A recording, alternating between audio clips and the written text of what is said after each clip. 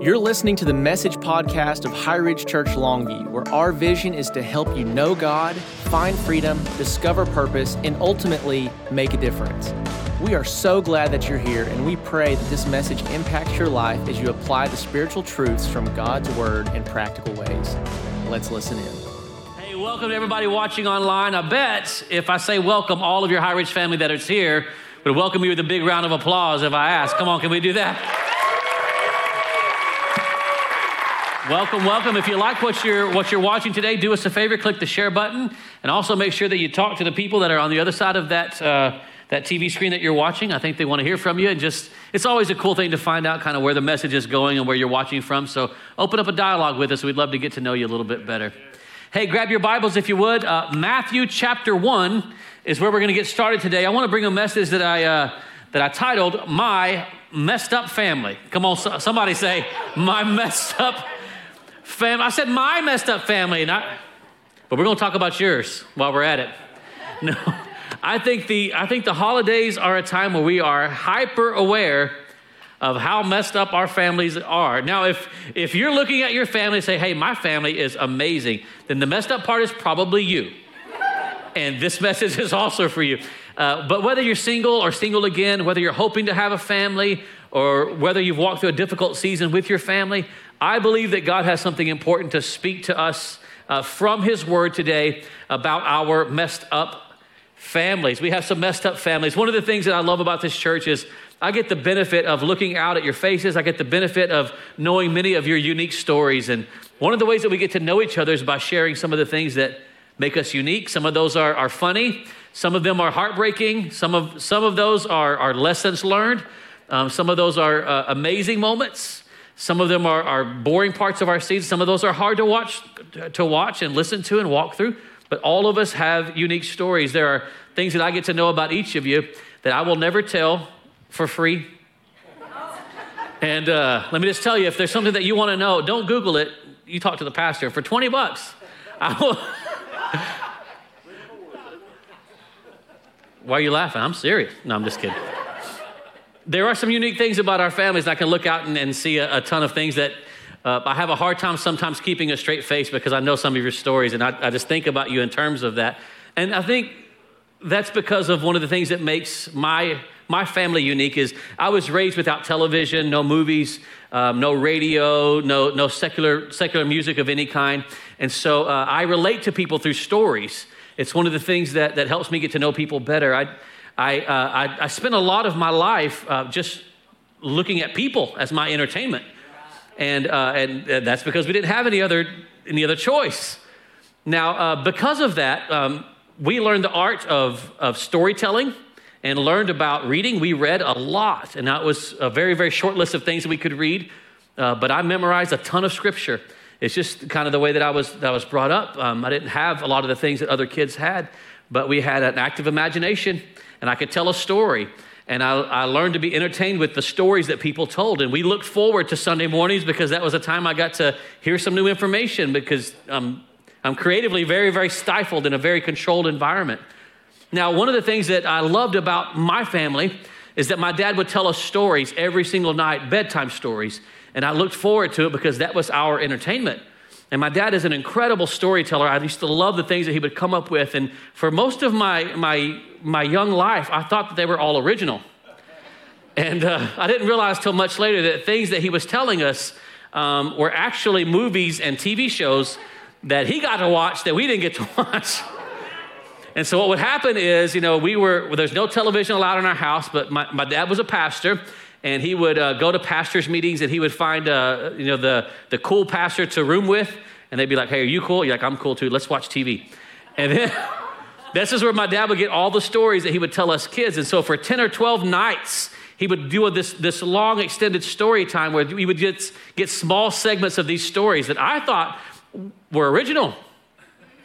And he would start let me tell you the story about this little kid. His name is Daniel.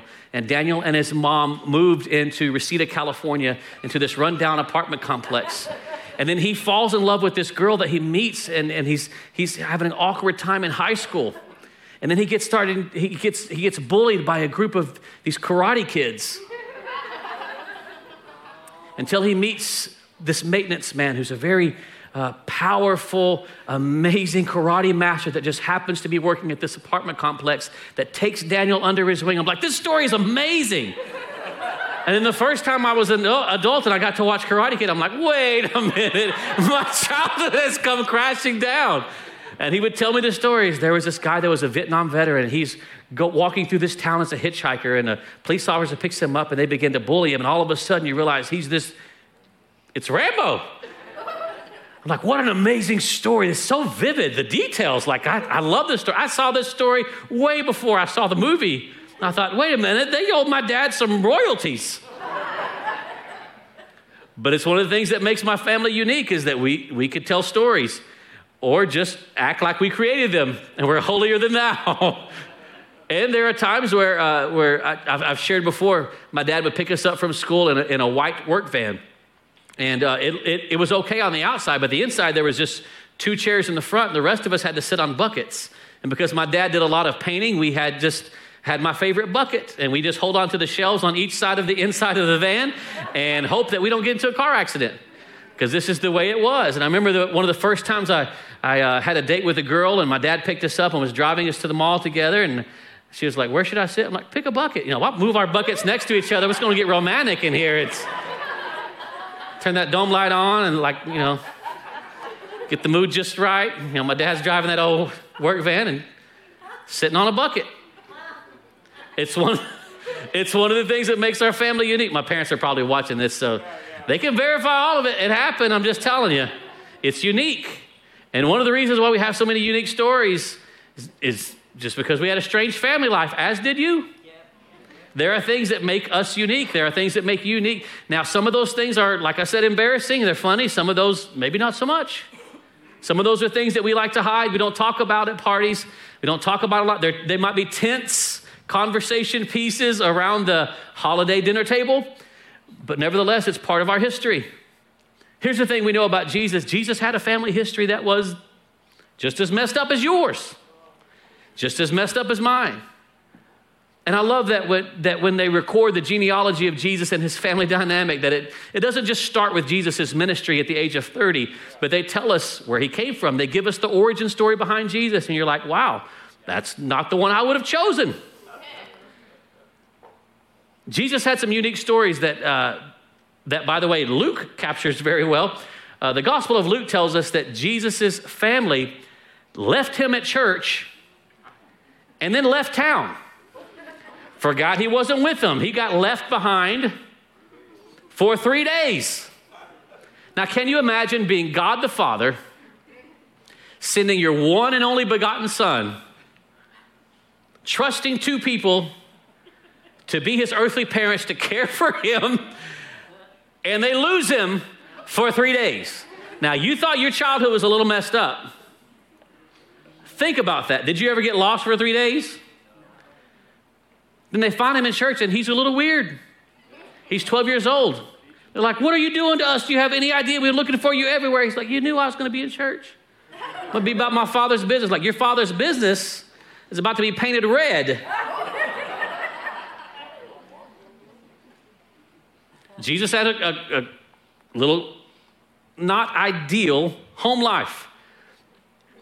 And I love that the Bible doesn't hide that.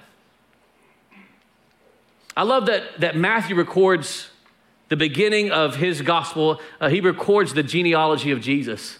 And in the genealogy of Jesus, we find a lot of people that were heroes and a lot of people that were zeros. We find the good, the bad, and the ugly. We find a family history that some of us would just omit.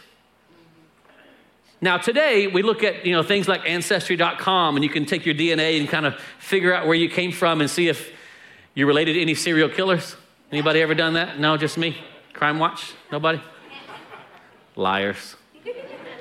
But that's how they find serial killers today. You didn't know that? Ancestry.com, all this stuff. They see who's related to who. You're like, maybe somebody in my family killed somebody. I wouldn't put it past us. I know my family tree. But in Jesus' time, that lineage would be way more important than today. It's not just a curiosity. It's not something that we do for fun. It's something that was tracked very, very religiously because it mattered where you came from and who you came from. And in this process, Matthew begins to record and does something a little bit different. See, he doesn't just record the names of the men in Jesus' ancestry. He records 5 women as well. As a matter of fact, out of those 5 women, 4 women, they're not Israelites. They're not Jewish. They're Gentiles. And he includes that. He's not shy. I love that the Bible doesn't just whitewash the things that we wouldn't prefer. And it gives us a good insight on the ancestry of Jesus himself. I want to pick it up starting in chapter 1. Just read through these 16 verses, and we're going to kind of do a little history lesson for just a second. I'm going to pause on just a few of the names we could pick out and kind of show you some of the ancestry of Jesus in a new light, if that's all right. It says this in verse 1, "This is the genealogy of Jesus, the Messiah, the son of David, the son of Abraham. Abraham is the father of our faith. The Bible says that he believed God and it was counted to him as righteousness. The Bible tells us that Abraham became a friend of God. And God made a covenant with Abraham and he said, I'm going to bring my son through your seed. As a matter of fact, all the nations of the world are going to be blessed because you're going to be the great, great, great grandfather that I'm going to entrust your lineage with my son, the gift to the world. Abraham was a friend of God, but let's not forget that Abraham also introduced his wife as his sister. Now, depending on what part of the country you're from, that may or may not be frowned upon, but you got to admit at least it's weird. Abraham begat, and if you ever see the word begat, this means was the father of. Abraham was the father of Isaac, Isaac the father of Jacob, who had some issues, might be the world's first con man. The Bible says Jacob was the father of Judah, and we know Jesus to be the Lion of the tribe of Judah. He comes from Judah, but let's not forget that Judah sold his brother into slavery. Did he not? So here we have a slaver that the Father God uses to bring his own son through Judah. His name means praise, but his actions were less than stellar.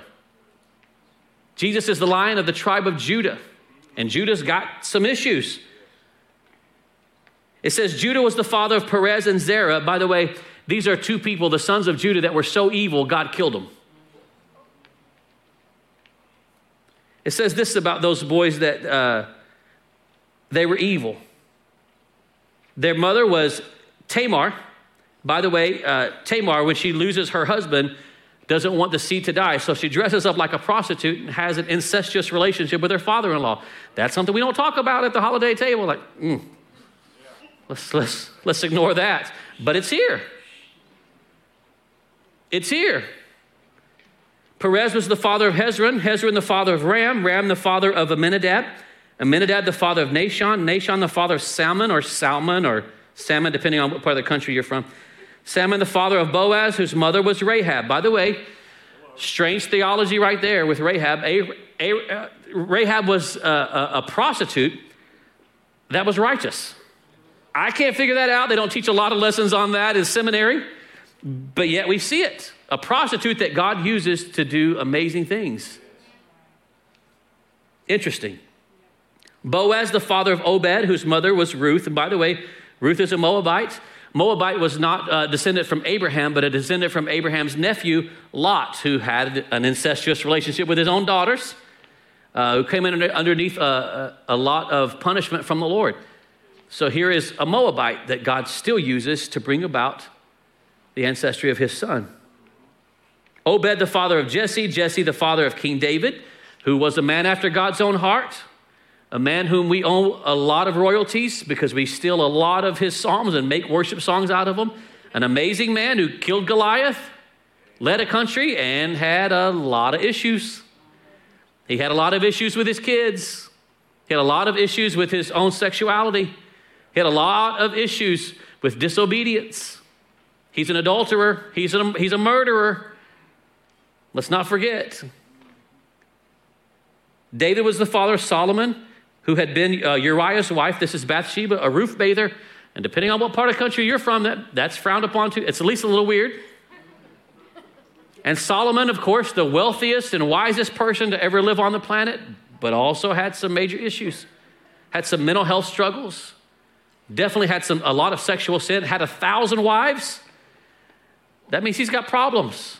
He couldn't have had a lot of hair. You're going to need to be that wealthy to have 1,000 wives. Somebody say amen. That's a big Christmas. Solomon, the father of Rehoboam. Rehoboam, by the way, David's grandson, had major issues, major daddy issues.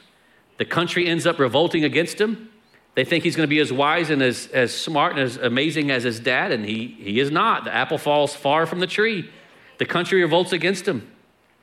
Rehoboam, the father of Abijah, the Bible just lists him as a wicked king. Abijah, the father of Asa, who was a good king, brought peace back to God's people, lived upright before the Lord.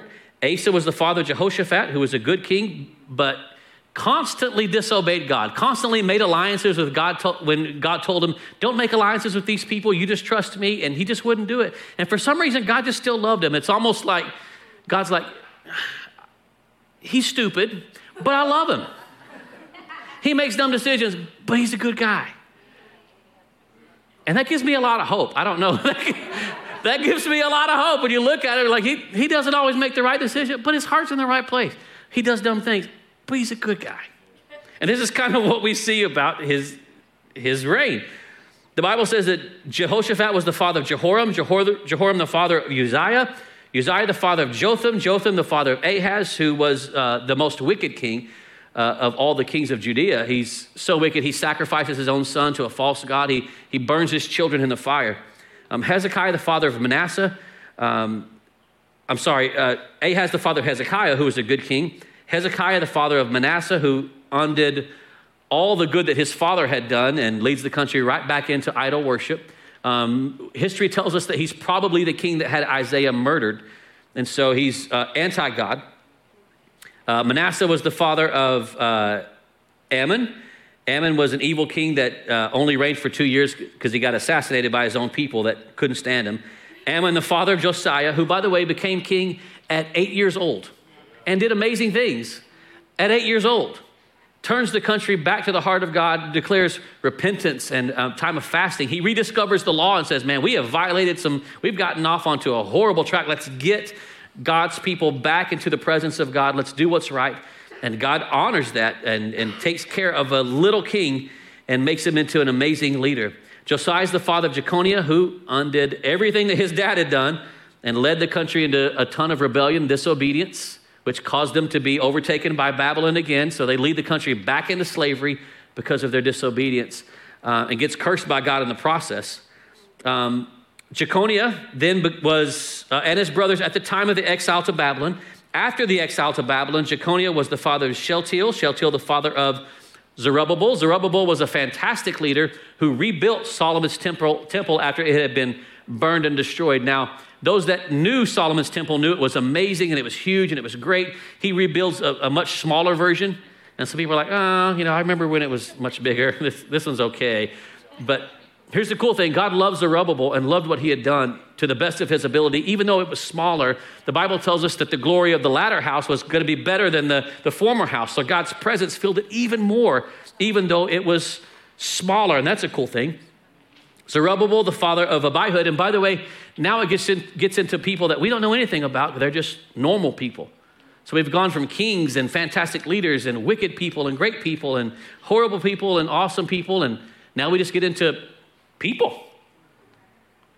Abihud was the father of Eliakim, Eliakim the father of Azor, Azor the father of Zadok, Zadok the father, I don't know if I'm pronouncing this right, but I'm going to do it with a lot of confidence.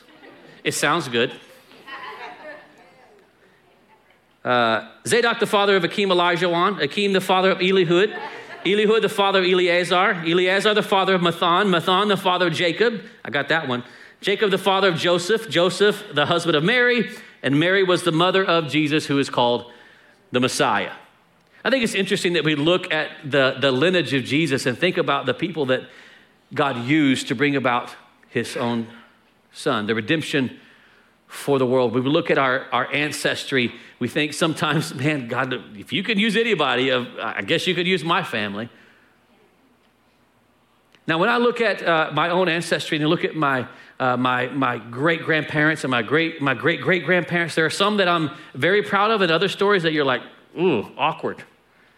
You have any of those? Is it you? I remember the first time that I met my Uncle Quimble. I call him Uncle Quimble. He's actually my great Uncle Quimble, my grandfather's brother. And it's the first time I'd ever met someone who had cirrhosis of the liver. He'd had so much alcohol that his skin turned yellow. He looked like a highlighter. I'm not even kidding. Eyes yellow, skin yellow. And of course, when you're a kid, you automatically want to figure out, like, tell me your origin story. How do you become completely yellow?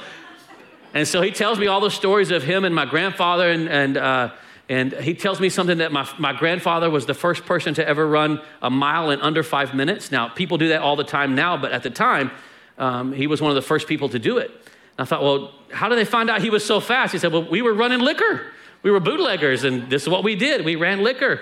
We didn't have a lot of choice and had to be fast. And it's just the way that things were.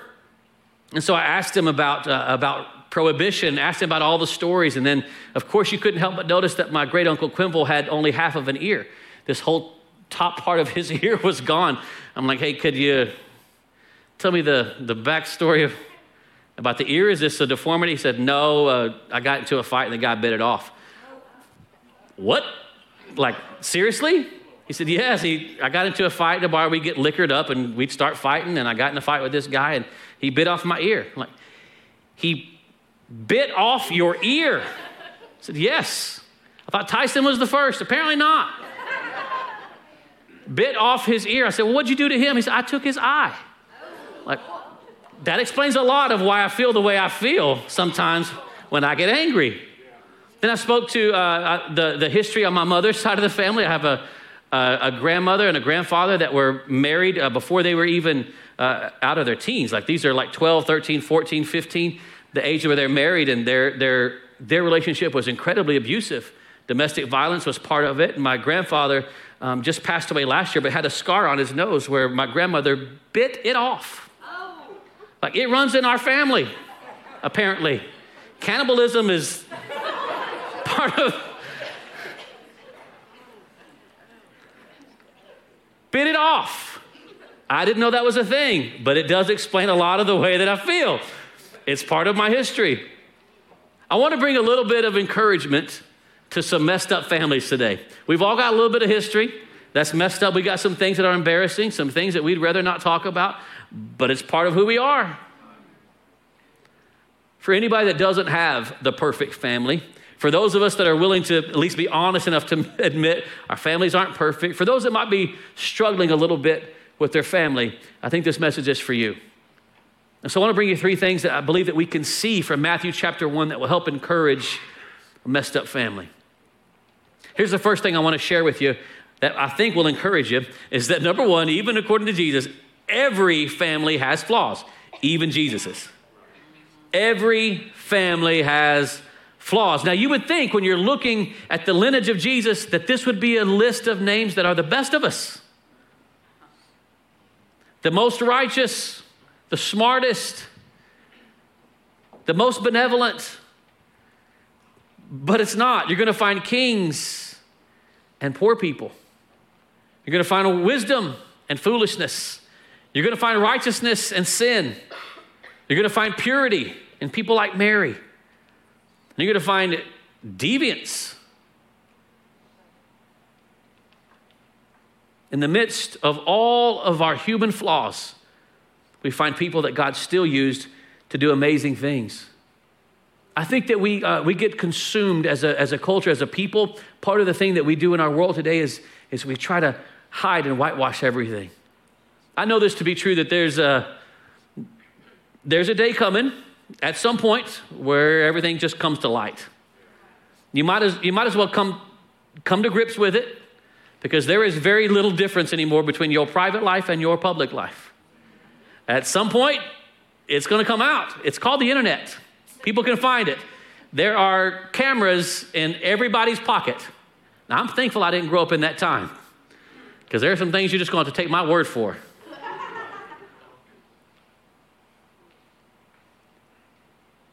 But here we see God using people that have incredible flaws. And Matthew and Mark, Luke and John don't hide those flaws. They present it with honesty.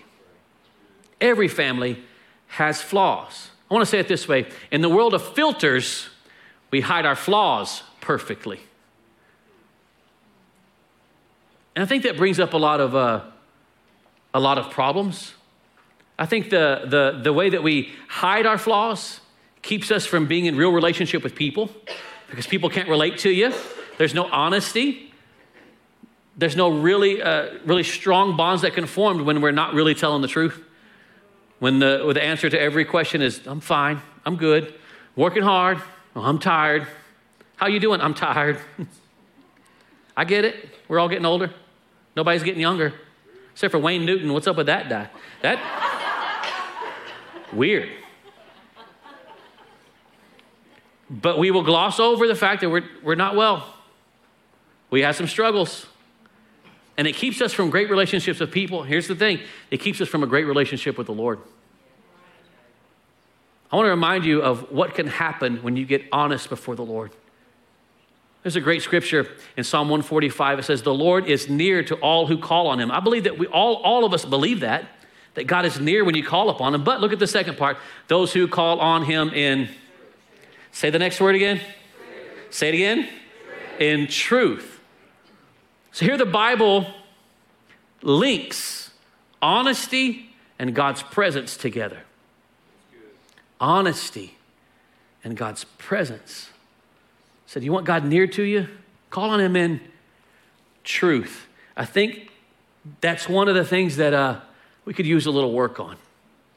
Here's the second thing I want to encourage you with for those that are willing to be honest about the fact that we've got some messed up families. Here's number 2. The only approval that matters is God's.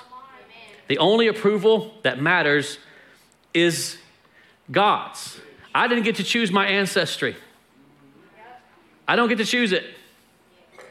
But I can allow the Lord to redeem it.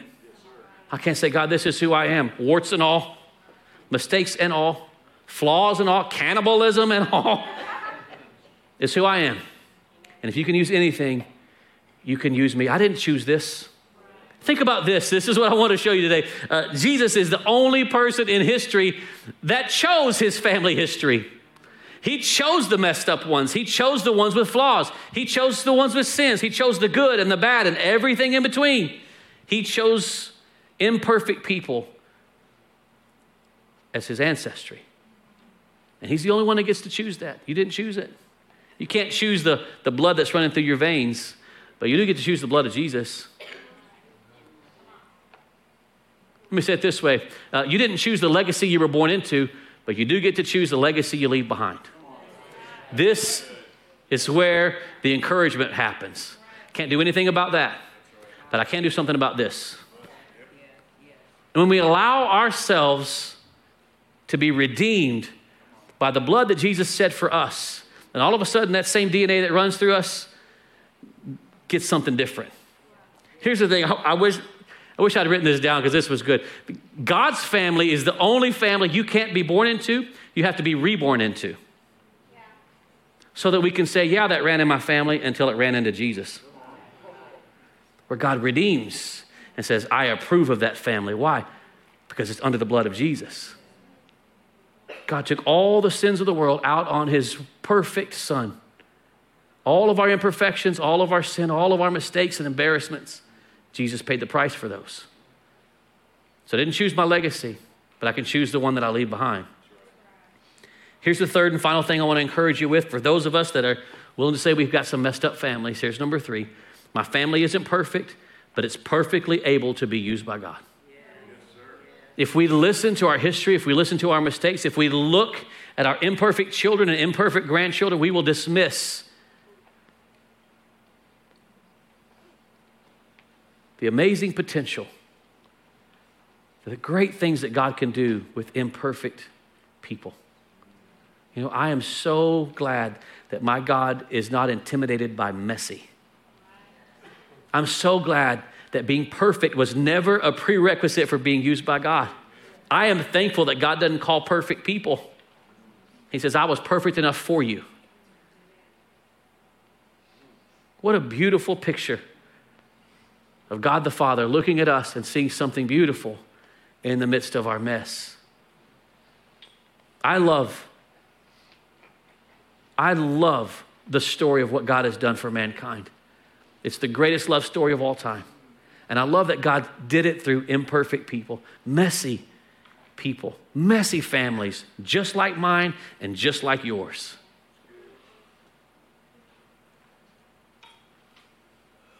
I'll say it this way. Jesus entered the world through the messiness of the human family, and he still does. And he still wants to. Jesus wants to impact the world through the messiness of your family. But here's the thing. I believe that our God and all of his love and all of his mercy and all of his grace, all the potential that you have in your family, those things are not things that God is going to force you into. God doesn't force his way into your family. He wants to be invited. He wants us to make the choice of allowing him the freedom to take our mess and redeem it. It doesn't happen by accident. It happens by choice. I was reading this scripture that in Joshua. Joshua was the one that God tasked him with leading God's people into the promised land. And he makes this speech right as he's bringing God's people across the river Jordan. He's bringing them into the promised land. He's like, hey, just one last reminder. He said, when we get there, we're going to have to make some choices. You need to make some choices here before you get there. And he tells them this. He says, choose for yourselves this day whom you're going to serve. But as for me and my household, we're going to serve the Lord. Now, you may have seen this at your grandma's house on a gold plaque, something that Home Interior made, and it's on the hallway wall. Right? You've seen this scripture. Lots of people use it. The older you get, the better the scripture looks, right? This is the household we're going to serve the Lord. I think many of us have read this so many times that we forget the powerful meaning that's there. We forget the impact that it needs to have on each of our families and our lives. I believe that most of us, when we look at this scripture, we would say, choose for yourselves this day whom you're going to serve. But as for me and my house, we believe in the Lord. I believe that we foolishly read that and think, yeah, this household is a household of people that believe in God. But that's not what it says. There's a big difference between believing in and serving. Think about that. When I ask my children to clean the room, I don't expect to come back in about an hour and then say, you know what, Dad? I believed in what you said. This is a room that believes in you. Come on. It doesn't say, as for me and my household, we will believe in the Lord. It says we will serve. Serving is a choice. I wonder how many of us could be challenged in our families to do more than just be a household of those that believe in the Lord, but actually serve the Lord. Now, there are, of course, a million different opportunities to serve in this church and other churches and other nonprofits. Our city is in desperate need of help. There are lots of places that you can serve. I think many of us will disqualify our own selves from serving because we've got issues or we've got this or we've got that or we're busy or we've got, I got this and I got that and we can't do that. And we never end up giving anything never give anything back. So I want to finish off this message with a challenge. I want to challenge some parents in the room. I want to challenge some of those that are single, some of those that are single again. For those that are single, I want to challenge you to build your foundation of your family on a better foundation than the one you had. I want to challenge those that are single again to try to repair the foundation. So I want to give you an end of the year challenge, and it's up to you whether or not you take it, but I do think this is going to help you end the year strong and make next year the best year your family's ever seen. I want to challenge you with 3 things.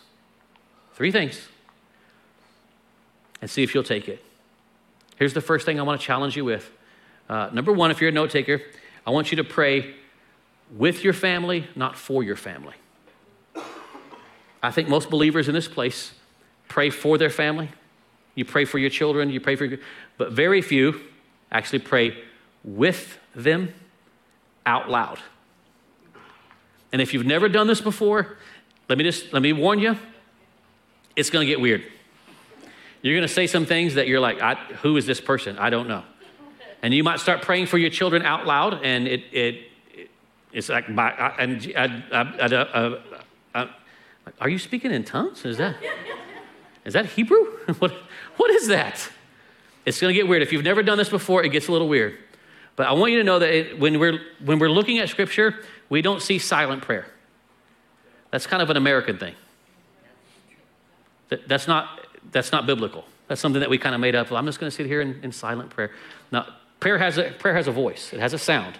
Now, I'm not saying there's anything wrong with it. I'm just saying we made that up. Pray with your family. I want to encourage you, if you've never prayed spouse to spouse before, pray with your spouse out loud. Is it going to be weird? Absolutely. Is it going to be powerful? Absolutely. It develops intimacy. It strengthens your faith. This is how we do spiritual warfare together. You need this. You need this bond.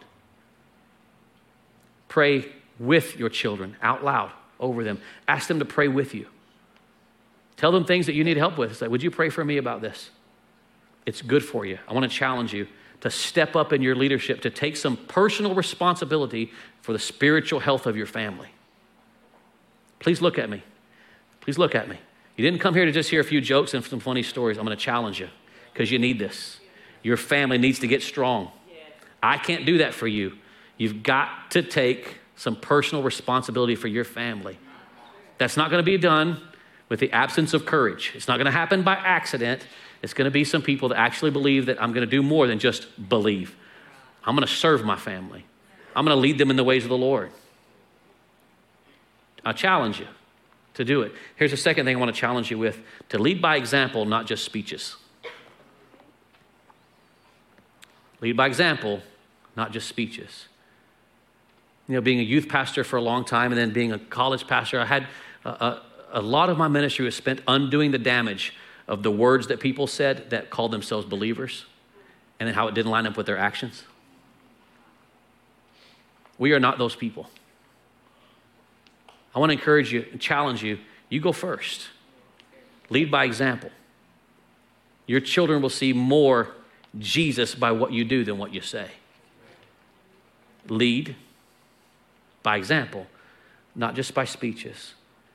And lastly, I want to encourage you and I want to challenge you with this, to give as a family, not as individuals.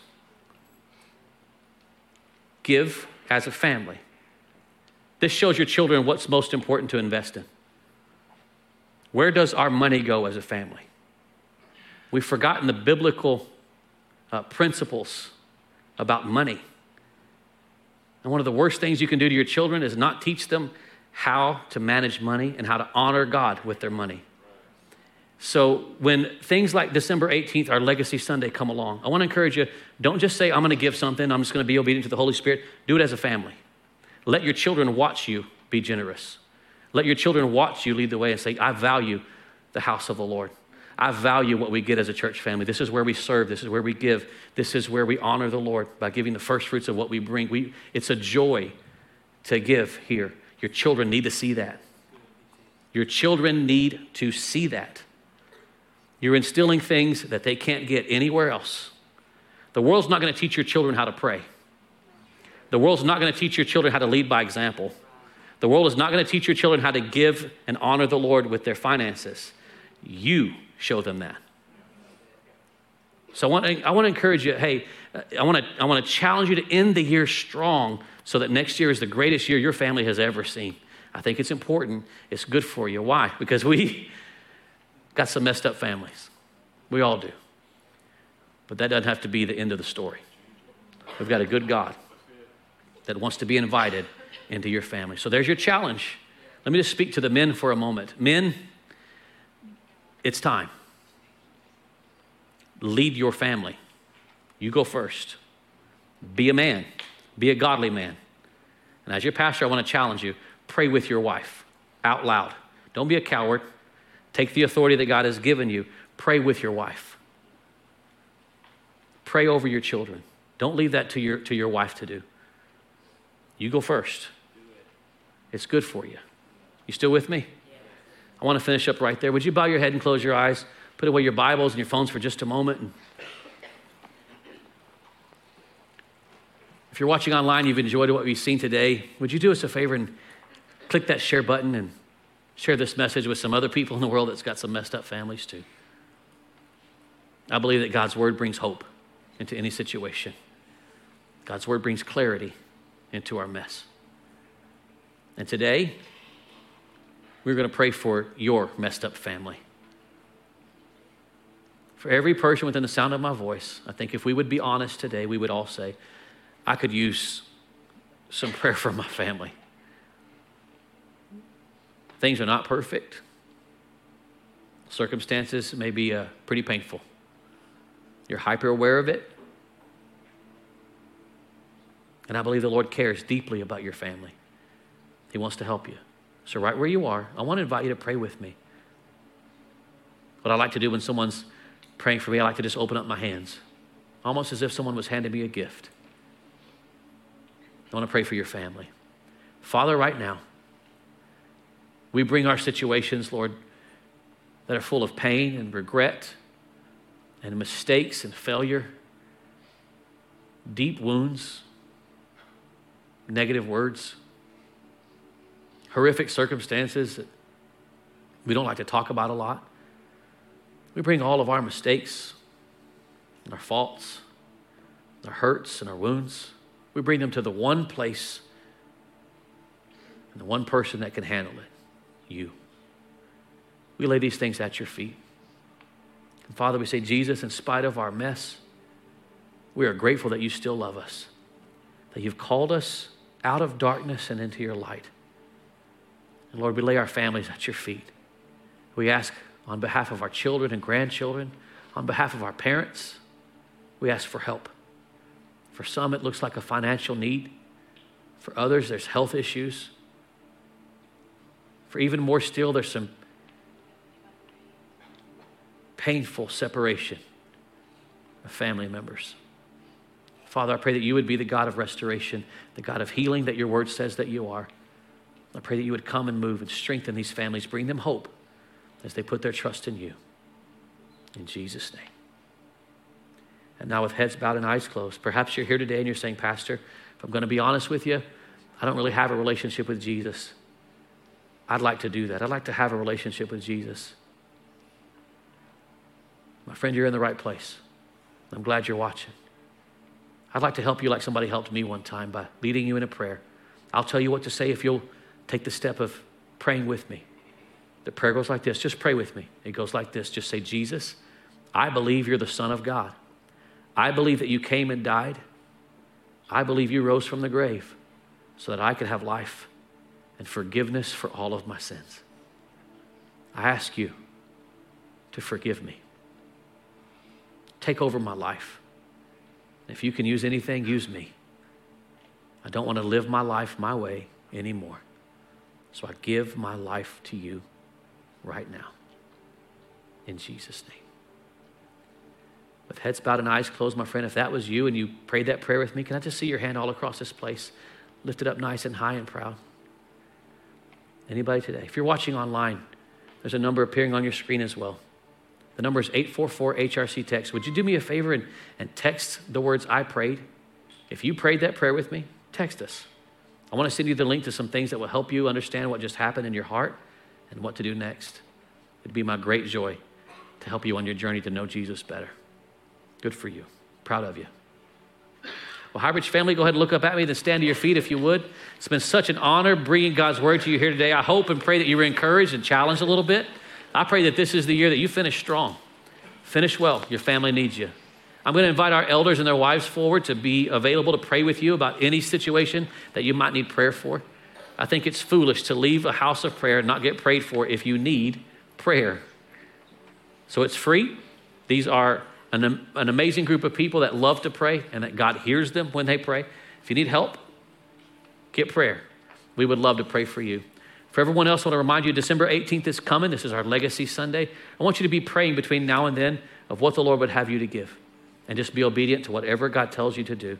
Invite your family, invite your spouse to be a part of that with you. Ask God to speak to you as a family. It's a powerful thing when God begins to order your steps as a family. It's good for you. Don't let the enemy cheat you out of that. It's powerful. It's good. For everyone else, I want to bless you and send you out as we go. Let me pray for you. Father, would you bless my friends with an incredible week following after you all week long in Jesus' name. And we all said together, amen. God bless you as you go. Have an amazing week. Thank you so much for listening in today. Our prayer is that you are encouraged and strengthened by the message. If you haven't done so yet, be sure to subscribe to this podcast and leave us a review wherever you're listening.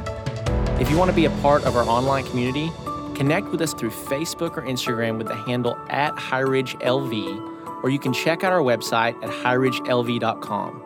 Lastly, if this ministry has impacted your life and you'd like to support its work, visit highridgelv.com/give. We appreciate your support, and we're believing with you today for God's best in your life. Have an incredible week, and we will see you next time.